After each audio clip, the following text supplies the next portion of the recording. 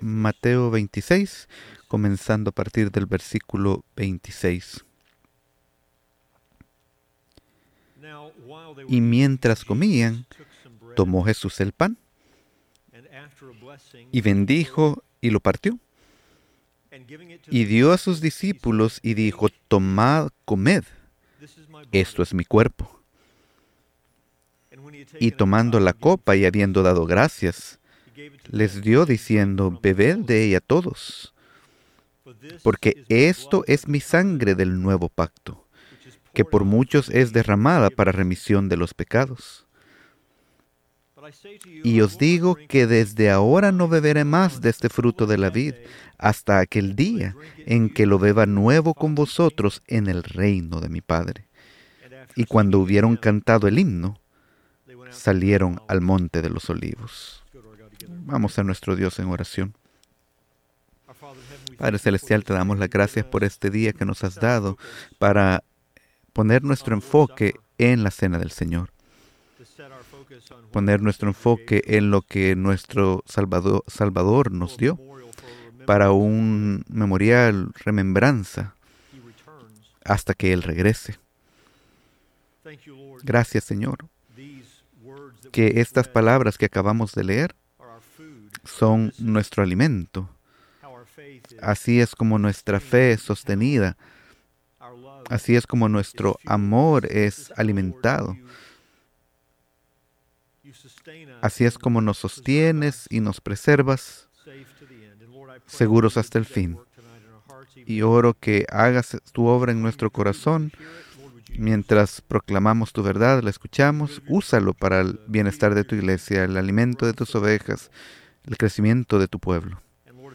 Señor, si te complace, también para la salvación de los perdidos, te lo pedimos en el nombre de Jesús. Amén. La noche en que Jesús fue traicionado, Él instituyó la cena del Señor. El pueblo de Dios ahora celebra la mayor liberación. Liberación de la ira de Dios, liberación del alejamiento con Dios. Y hacemos esto recordando nuestro Cordero Pascual, el Señor Jesucristo. El nuevo pacto fue inaugurado por su muerte y por su resurrección. Como Él dice, el fruto de la vid representa la sangre. Así es como el nuevo pacto fue ratificado por la sangre del Mesías mismo. Elementos de la cena pascual fueron tomados por el Señor Jesús y transformados en símbolos que hablan de su vida y muerte sustitutiva por nosotros. Y comenzamos a ver eso esta mañana. Dijimos que estos versículos del 26 al 30 podían ser organizados alrededor de 4 palabras. La primera que vimos esta mañana fue transformación, la palabra transformación. El Señor tomó lo que fue usado para hacer un memorial de la liberación de Israel de Egipto y transformó elementos específicos para que la iglesia recordara lo que el Señor Jesús hizo para liberarnos de la ira de Dios. Los elementos de los cuales hace uso, el pan, la copa, los usa simbólicamente. Y estos elementos hablan de nuestro gran sustituto, y esta es la segunda palabra, sustitución. Cuando observemos la cena del Señor juntos en un momento, Jesús aclaró que su cuerpo fue por nosotros, su sangre fue entregada por nosotros. Como Pablo lo describe en 1 Corintios 5, Jesús es nuestro Cordero Pascual. 1 Corintios 5:7, limpiaos pues de la vieja levadura, para que seáis nueva masa sin levadura como sois, porque nuestra Pascua, que es Cristo, ya fue sacrificada por nosotros. Él vivió la vida que nosotros no podíamos vivir. Él murió la muerte que nosotros merecíamos morir. Vino al mundo como nuestro representante, nuestro Salvador. Lo que Él dio para salvarnos, lo que Él dio para liberarnos fue Él mismo, su propio cuerpo, su propia sangre. Y la cena del Señor nos recuerda de esto. nuestro gran sustituto. Y esta noche comenzamos con una tercera palabra, y esa es la palabra esperanza. Versículo 29 de Mateo 26, y os digo que desde ahora no beberé más de este fruto de la vid, hasta aquel día en que lo beba nuevo con vosotros en el reino de mi Padre. Nuestro Señor instituye esto de una manera que deja claro que este memorial no solo habla de muerte, habla también de vida. Habla de su cuerpo y su sangre, habla de su muerte, pero también aclara al mismo tiempo que esto no es el fin. Cuando dice que Él tomará de nuevo con ellos en el reino de su Padre, esto requiere que Él viva y que ellos vivan. Más de una vez habló del tema de su crucifixión, sino de su resurrección también. Mateo 16, 21, desde entonces comenzó Jesús a declarar a sus discípulos que le era necesario ir a Jerusalén y padecer mucho de los ancianos, de los principales sacerdotes y los escribas y ser muerto y resucitar al tercer día. Mateo 17, 22, estando ellos en Galilea, Jesús les dijo, el Hijo del Hombre será entregado en manos de hombres y le matarán, mas al tercer día resucitará. Y ellos se entristecieron en gran manera. Se aclara en estos textos que los discípulos no comprenden completamente lo que el Señor Jesús está comunicándoles a ellos, pero cada vez les habla de su muerte, también Él lo hace de una manera triunfante porque les habla de su triunfo, de su resurrección, de su vida, al otro lado de su muerte sacrificial por nuestra salvación. Mateo 20, 18, he aquí subimos a Jerusalén, y el Hijo del Hombre será entregado a los principales sacerdotes y a los escribas, y le condenarán a muerte, y le entregarán a los gentiles para que le escarnezcan, le azoten y le crucifiquen, mas al tercer día resucitará. Dice acá en el versículo 29 de Mateo 26, que beberá del fruto de la vid nuevo con vosotros en el reino de mi Padre. Así que al instituir el memorial, que les recuerda a ellos que esta no es la celebración final. Tienen un futuro. Él tiene un futuro. Y ellos gozarán de esto juntos. Su muerte significa el perdón completo de su pueblo. Versículo 28. Esto es mi sangre del nuevo pacto que por muchos es derramada para remisión de los pecados. Nada que temer en cuanto al juicio, porque nuestro Salvador es el que tomó nuestro juicio.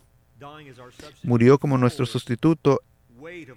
El peso completo de lo que nuestros pecados merecían fue derramado sobre Él. Él pagó por nuestros pecados por completo. Su sangre significa nuestro perdón, lo que quiere decir la aceptación completa de su pueblo. Ahora ya no tenemos terror de nuestra muerte. Entendemos que la muerte es pasar a la presencia de Dios. Nuestra resurrección está garantizada. La resurrección del Señor Jesús es las primicias y viviremos para siempre con Él. Lo que quiere decir que su muerte garantiza el futuro gozo de su pueblo. Cuando habla de beber lo nuevo en el reino de su Padre, esto es una celebración, una fiesta de celebración. Este es un festival que ocurrirá cuando todos los enemigos de Dios están bajo los pies del Hijo de Dios. ¿Cuándo tendrá fiesta con ellos? ¿Cuándo experimentaremos nosotros lo que Jesús describe en el versículo 29? La respuesta es cuando Él regrese del cielo a la tierra, su segunda venida. Esta es nuestra esperanza, este es nuestro futuro. Aquí es donde está nuestro enfoque. Aun cuando somos extranjeros y peregrinos en esta tierra, somos conscientes de que este no es el fin y este no es nuestro hogar. Juan 14:1 dijo el Señor Jesús, no se turbe vuestro corazón. Creéis en Dios, creed también en mí. En la casa de mi Padre muchas moradas hay, si así no fuera, yo os lo hubiera dicho. Voy pues a preparar lugar para vosotros. Y si me fuere y os prepararé lugar, vendré otra vez y os tomaré a mí mismo, para que donde yo estoy, vosotros también estéis. Promete regresar por nosotros. Mateo 25, 21. 25:31, cuando el Hijo del Hombre venga en su gloria y todos los santos ángeles con él, entonces se sentará en su trono de gloria. Jesús regresa del cielo a la tierra, inaugura su reino, se sentará en su trono de gloria y les dice a sus discípulos que cuando Él venga a sentarse en su trono, ellos se le unirán. Mateo 19:28. De cierto os digo que en la regeneración, cuando el Hijo del Hombre se siente en el trono de su gloria, vosotros que me habéis seguido también os sentaréis sobre 12 tronos para juzgar a las 12 tribus de Israel. Tú y yo no tendremos los roles asignados a los apóstoles, pero nosotros reinaremos con Él. Nuestro Salvador regresará y todos los enemigos de Dios estén bajo sus pies. Nos gozaremos en su presencia, compartiremos su victoria final. La victoria ya ha sido lograda. Estamos esperando la manifestación completa y nosotros nos gozaremos en ese día. 1 Corintios 11:26. Así pues, todas las veces que comiereis este pan y bebiereis esta copa, la muerte del Señor anunciáis hasta que Él venga. Así que aun cuando participamos de la mesa del Señor, no solo vemos hacia atrás a lo que Jesús hizo para salvarnos, sino que vemos hacia adelante todo lo que Él nos ha prometido en cuanto a nuestro futuro, que Él mismo nos dará cuando regrese. Así que no solo representa remembranza, sino también promesa. Hechos 1:10. Y estando ellos con los ojos puestos en el cielo, entre tanto que él se iba, he aquí se pusieron junto a ellos 2 varones con vestiduras blancas, los cuales también les dijeron: varones galileos, ¿por qué estáis mirando al cielo? Este mismo Jesús que ha sido tomado de vosotros al cielo, así vendrá, como le habéis visto ir al cielo. Un día el Señor Jesús regresará, visiblemente, corporalmente, todo el mundo lo sabrá. Esta es nuestra esperanza, esta es nuestra expectativa y esta es nuestra confianza segura. Como Jim Hamilton predicó durante nuestra conferencia, esta es una clave para la valentía del pueblo de Dios, entendiendo las promesas de nuestro futuro, entendiendo la promesa de la resurrección. Jesús regresará y Él reinará sobre toda la tierra. Toda lengua confesará y toda rodilla se doblará. Confesará toda lengua la verdad que Jesús es el Señor, para gloria de Dios. Hebreos 10:11. Y ciertamente todo sacerdote está día tras día ministrando y ofreciendo muchas veces los mismos sacrificios que nunca pueden quitar los pecados. Pero Cristo, habiendo ofrecido una vez para siempre un solo sacrificio por los pecados, se ha sentado a la diestra de Dios. De ahí en adelante esperando hasta que sus enemigos sean puestos por estrado de sus pies. Así que vemos esta transformación, vemos el enfoque en la sustitución. La tercera palabra es esperanza. Esto es instituido de manera que mira hacia el futuro, además de que mira hacia adelante, hacia atrás. Haz esto en memoria de mí, pero lo haces hasta que Él venga. Y les dice en el versículo 29 que un día beberán nuevo el fruto de la vid en el reino de su Padre. Esto nos lleva a la cuarta palabra que resume estos versículos, y esta es la palabra adoración. Adoración. Versículo 30. Y cuando hubieron cantado el himno, salieron al monte de los olivos.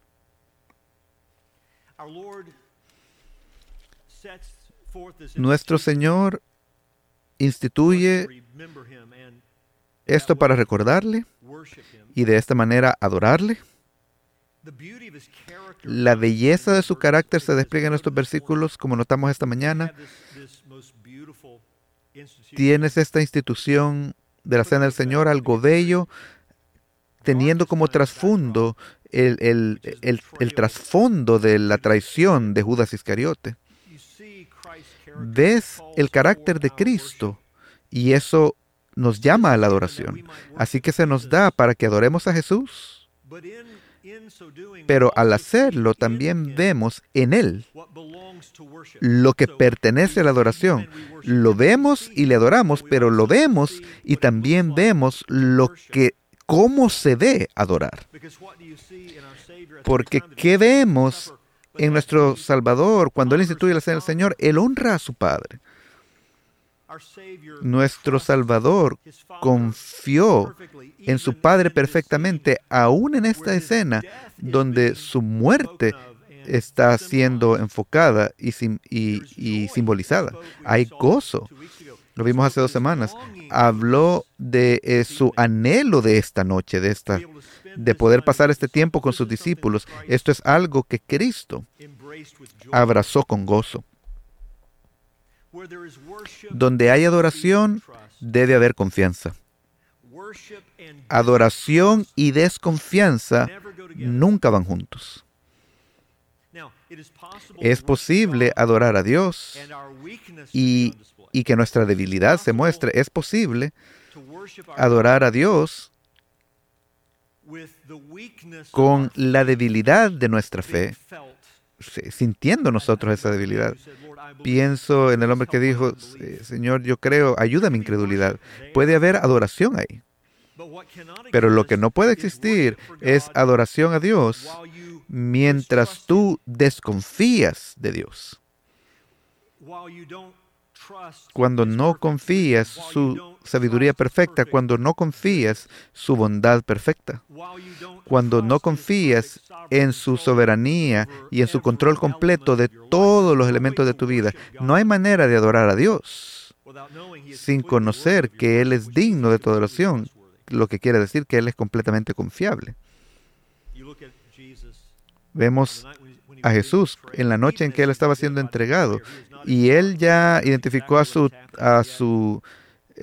que lo entrega. Él no está en lo oscuro, Él no está ciego, pero ves en Él confianza y gozo. Y quiero preguntar esta noche, ¿estamos nosotros adorando a Dios justo donde el Señor nos tiene esta noche? ¿Conocemos el tipo de paz, aliento y contentamiento y gozo que dice que confiamos en nuestro Padre Celestial? Jesús, cuando parte el pan que simboliza su cuerpo, ¿qué hace? Da gracias. Jesús, cuando distribuye esta copa lleno de vino que habla de el derramamiento de su sangre, ¿qué hace? Da gracias. Y después de dar gracias, en el ofrecimiento del pan y del vino, ¿qué es lo que hace? En el versículo 30, Él canta un himno con sus discípulos. Él los lidera en adoración. Y luego en el versículo 30 dice que salieron al monte de los olivos. Al pie del monte de los olivos está el huerto de Getsemaní. ¿Qué está haciendo Jesús? Está marchando hacia el lugar donde Él sabe que será probado, al lugar donde Él sabe que será arrestado, al lugar donde Él sabe que eventualmente Él será crucificado. El peso sobre Él es enorme.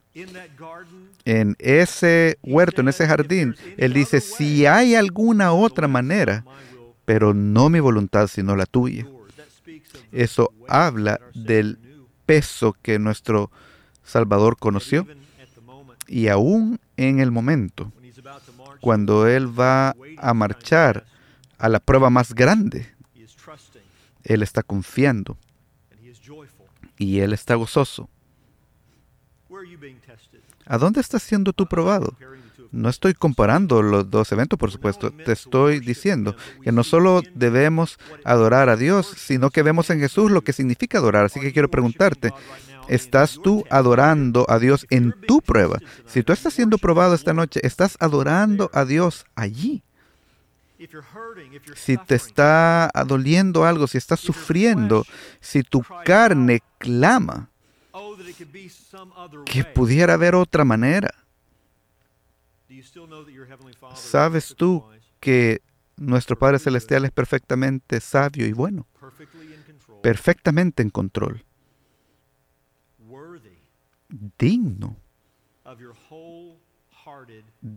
de tu adoración completa, justo en la situación en la que te encuentras, donde duele y donde sientes el peso de tus circunstancias, donde estás siendo probado. Dios es digno de ser adorado y tu Salvador demuestra cómo esto se ve.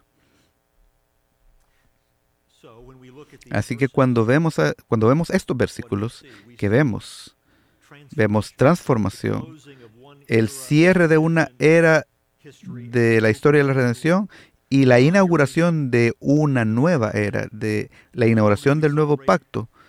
Ya no celebramos la Pascua, sino que celebramos la Cena del Señor. Él es nuestra Pascua. Vemos sustitución, su cuerpo por nosotros, su sangre por nosotros, nuestro representante, nuestro pastor, vivió por nosotros, murió por nosotros, resucitó por nosotros. Él nos salva, Él es nuestro Salvador. Lo que vemos acá es esperanza al observar esto.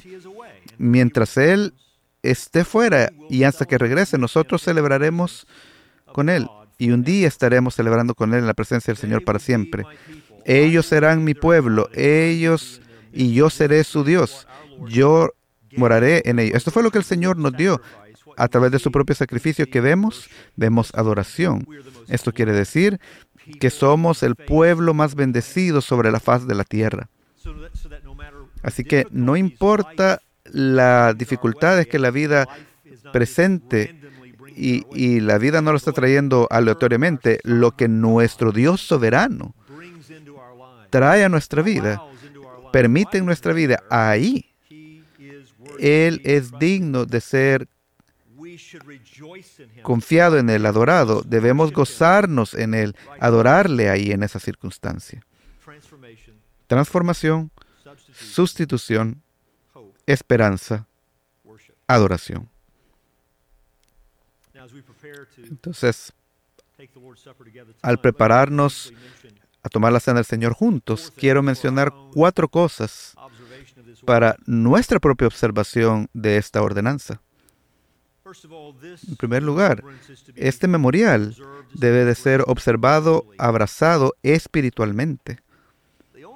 Las únicas personas que pueden celebrar la cena del Señor son personas salvas. El símbolo habla de las realidades que el Señor Jesús ha logrado por nosotros y que nos ha permitido entrar.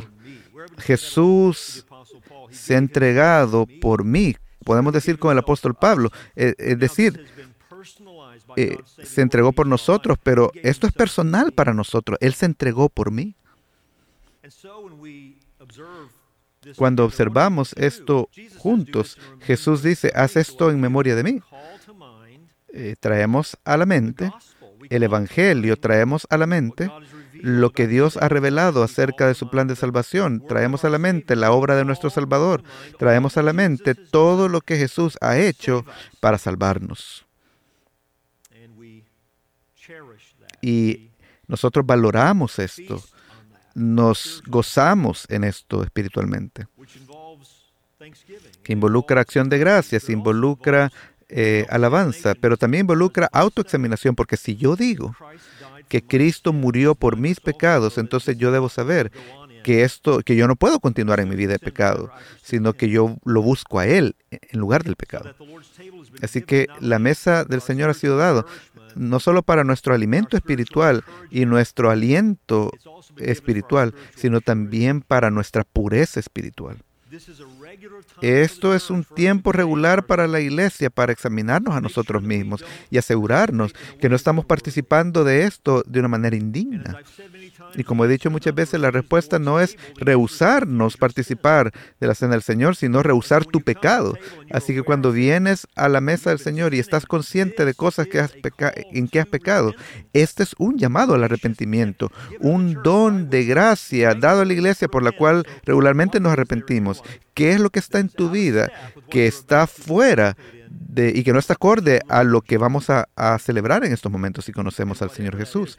Y lo que sea que eso esté alejado de Dios, si es en el campo de las relaciones, reconcíliate. Si es en el campo de tus actitudes y tus batallas como individuo, tú y el Señor, reconcíliate con Dios. Si hay una batalla en tu alma acerca de tu camino versus el camino de Dios, asegúrate de ir por el camino de Dios. El don que Dios nos ha dado es uno que debe ser abrazado espiritualmente. Esto es únicamente para los verdaderos discípulos. Segundo, y le doy gracias a Dios por esto, este es un memorial que debe ser abrazado con sencillez. Abrazado con sencillez. Es decir, los elementos son sencillos. Es reverente por lo que simboliza, pero la observancia es bien sencilla. No es complicado, con mucha ceremonia. Es pan y es el fruto de la vid. Eso es todo. Y esto lo hacemos pensando en Él, dándole gracias, examinándonos a nosotros mismos. Es tan sencillo como eso. Es interesante cuántas veces nuestra carne quiere sustituir un tipo de forma o ritual en lugar de observación genuina, sencilla. Así que nosotros que los lideramos en esta ordenanza, no debemos complicarlo más allá de lo que es. Y ustedes que lo observan deben saber que esto es algo sencillo. Darle gracias a Dios regularmente por lo que Jesús ha hecho para salvarnos.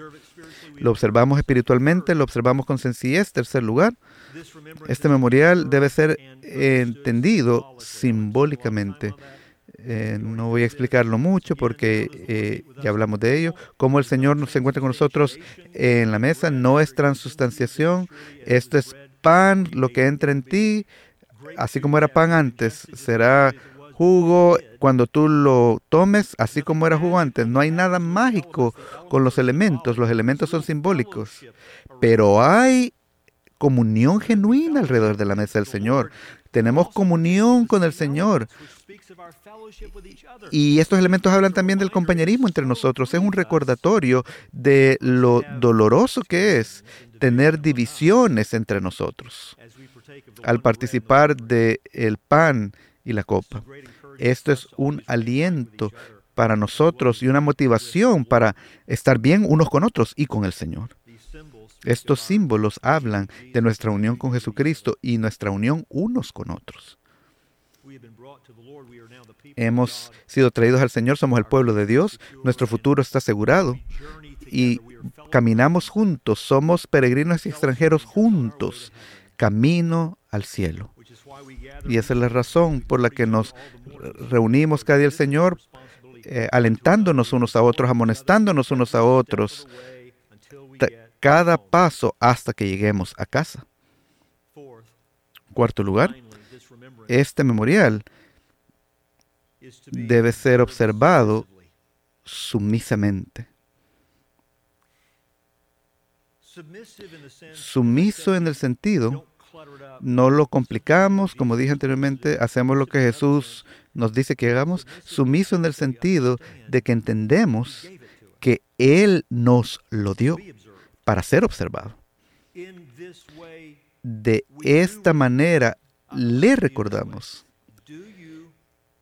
Quiero preguntarte, ¿acaso tú sientes que la mesa del Señor no es importante? Si tú puedes ser honesto con tu propio punto de vista, quizás tú pueda que no lo veas como algo muy importante. Quiero recordarles que nosotros no nos inventamos esto. Esto no es una invención humana. Esto viene de nosotros, del Señor Jesús mismo. Él es el que dice que debemos hacer esto tan seguido como lo hagamos. No especifica cuántas veces lo debemos hacer, pero cuando la iglesia se reúne regularmente, nosotros regularmente entramos en observación de esta ordenanza, identificándonos con Él y también recordándonos lo que Él hizo por salvarnos y recordándonos que Él regresará. La cena del Señor es vital, no es sin importancia. Es vital para nuestro caminar con Dios. Dios no nos da cosas que no necesitamos. Jesús no ha asignado cosas a su iglesia que su iglesia no necesita. Así que esta noche, al participar de la cena juntos, hagámoslo con gozo. Esto viene de aquel que veremos un día con nuestros ojos. En esta manera, en este momento lo amamos sin haberle visto, un día le veremos cara a cara.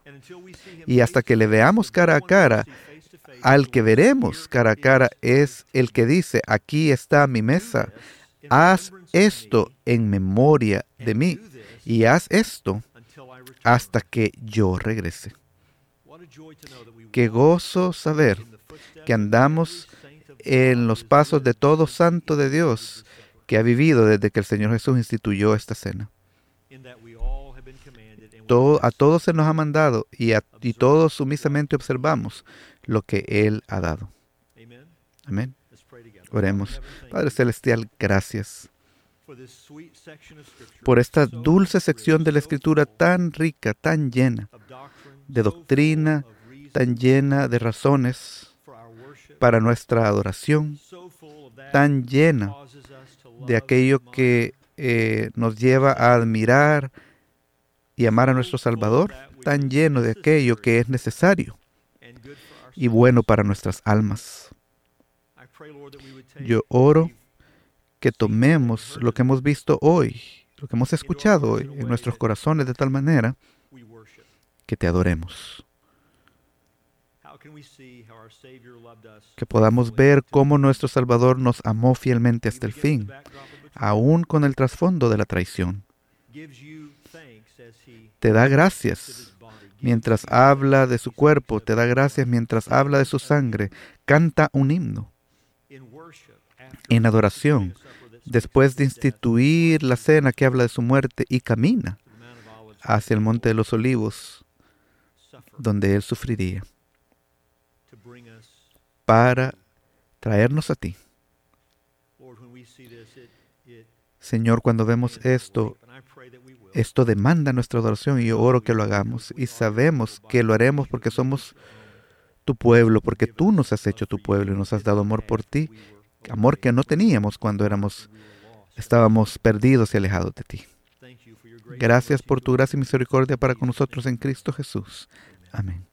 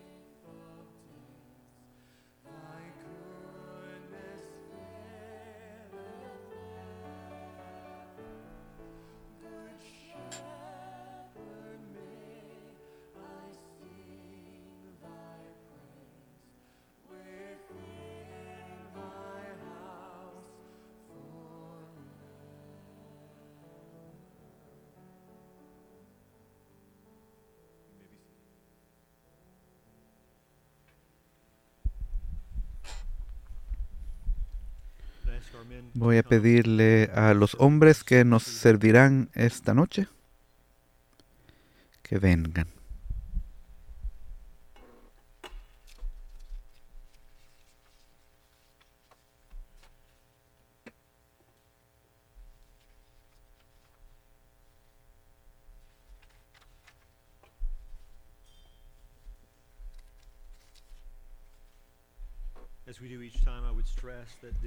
Como lo hacemos cada vez que celebramos esta ordenanza, esto es para el pueblo de Dios. Si tú no conoces a Cristo, tu necesidad no es por el símbolo que habla de la salvación, tu necesidad es el Salvador mismo.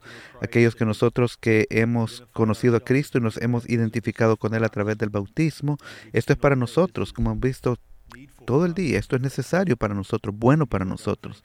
Le damos gracias a Dios por esta oportunidad de recordar a nuestro Señor Jesús. Oremos, Padre Celestial, gracias por la cena del Señor.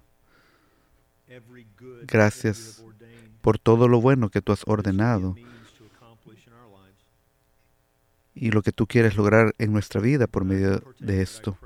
Y esta noche, al celebrarlo, que nosotros podamos tener en nuestra mente a nuestro Salvador, llenos de lo que el Señor Jesús ha hecho por nosotros, llenos del pensamiento de tu bondad, misericordia, personalmente y corporativamente, y la manera en que el Evangelio aplicó el Evangelio a nosotros y nos trajo a la fe en Jesucristo y nos ha reconciliado contigo. Donde hay pecado en este cuerpo, donde hay pecado en nuestra vida, que estamos conscientes de ello, que podamos mortificarlo y huir de él y seguir a Cristo con todo el vigor y la fuerza de nuestra vida, que te amemos con nuestros corazones, mentes, almas y fuerza. Todos. Este es nuestro deseo. En el nombre de Jesús. Amén.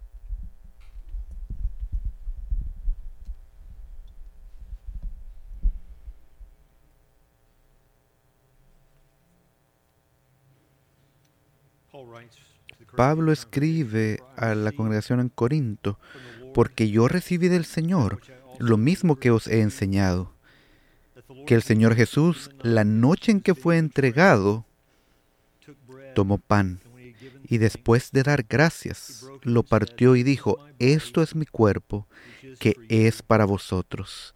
Haced esto en memoria de mí.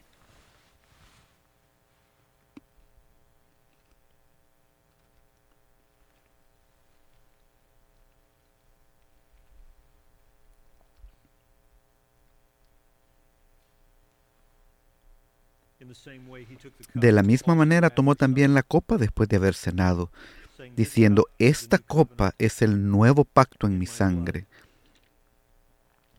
Haced esto cuantas veces la bebáis en memoria de mí.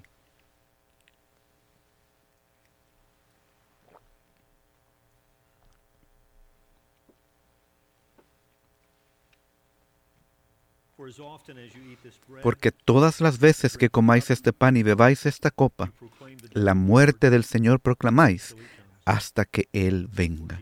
Señor Jesús, ven pronto. Amén. Gracias, hermanos.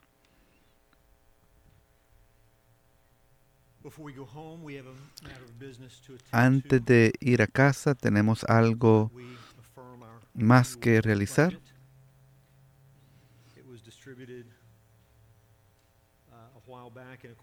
Fue distribuido hace unas semanas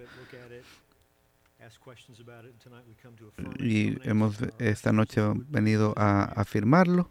Le voy a pedir a los sugieres que distribuyan las boletas a los miembros los miembros de 18 años o más. Si no eres miembro de 18 años o más, por favor no lo tomen. La afirmación, yo creo que esta es la voluntad de Dios para nuestra iglesia, o yo no creo que esta es la voluntad de Dios para nuestra iglesia. En un momento vamos a orar y pueden marcarlo y seremos despedidos. Estas afirmaciones son una oportunidad para pasar la sabiduría de la congregación a los ancianos. Celebramos juntos lo que Dios está haciendo en la vida de nuestra iglesia. Creo que fue nuestro año de mayor dádiva en la historia de nuestra iglesia. Ha cuidado Dios de nosotros a través de ustedes y le damos gracias a Dios por esto. Gracias por tu bondad, Señor, para con nosotros.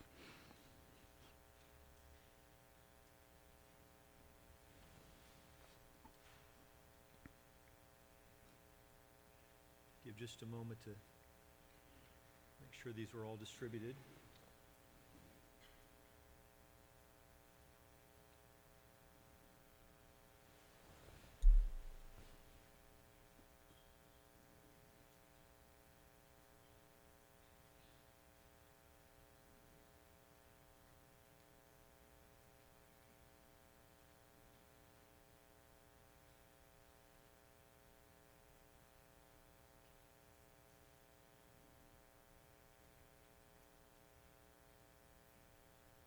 All right, does anyone not have one who needs one? Would you raise your hand so our men can find you?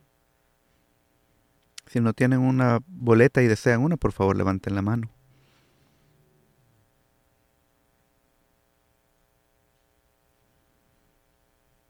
Okay, is that it?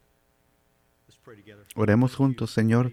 Te damos las gracias por cómo tú has cuidado de esta iglesia, de tu iglesia. Gracias por la fidelidad de tu pueblo. Te han honrado con sus vidas y con sus bendiciones materiales. Has llenado las necesidades del ministerio de esta congregación y te damos gracias por ello. Gracias por un nuevo año frente a nosotros. En cuanto al presupuesto, ayúdanos a ser fieles con las cosas materiales que nos has confiado, de tal manera que tu obra sea hecha y tú seas honrado en cómo manejamos estas cosas materiales. Tenemos el deseo de hacerlo y te pedimos que nos fortalezcas y nos guíes y que bendigas el presupuesto de este año en el nombre de Jesús. Amén.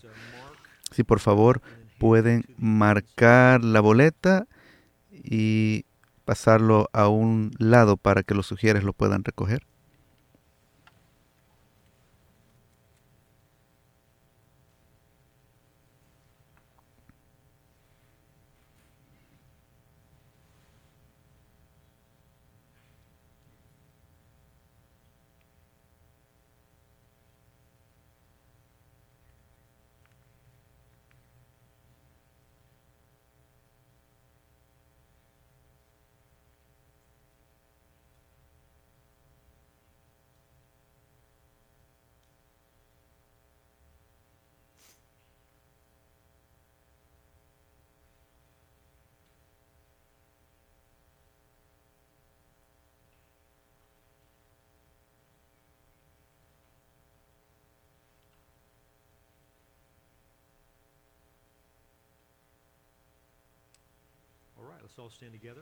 Pongámonos todos de pie antes de despedirnos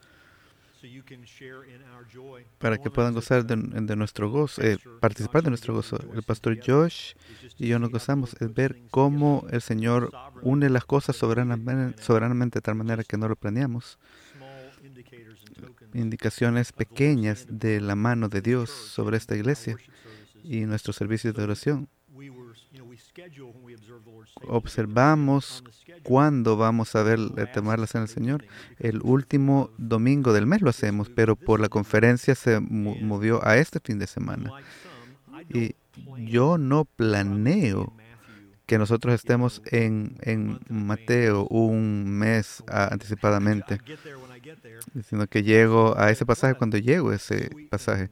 Y es algo dulce que en el día que observamos la cena del Señor, llegamos a Mateo 26, versículo 26 al 30. ¿Acaso eso no es maravilloso? Y le damos gracias a Dios por eso. Dios les bendiga y los vemos primero Dios el próximo domingo.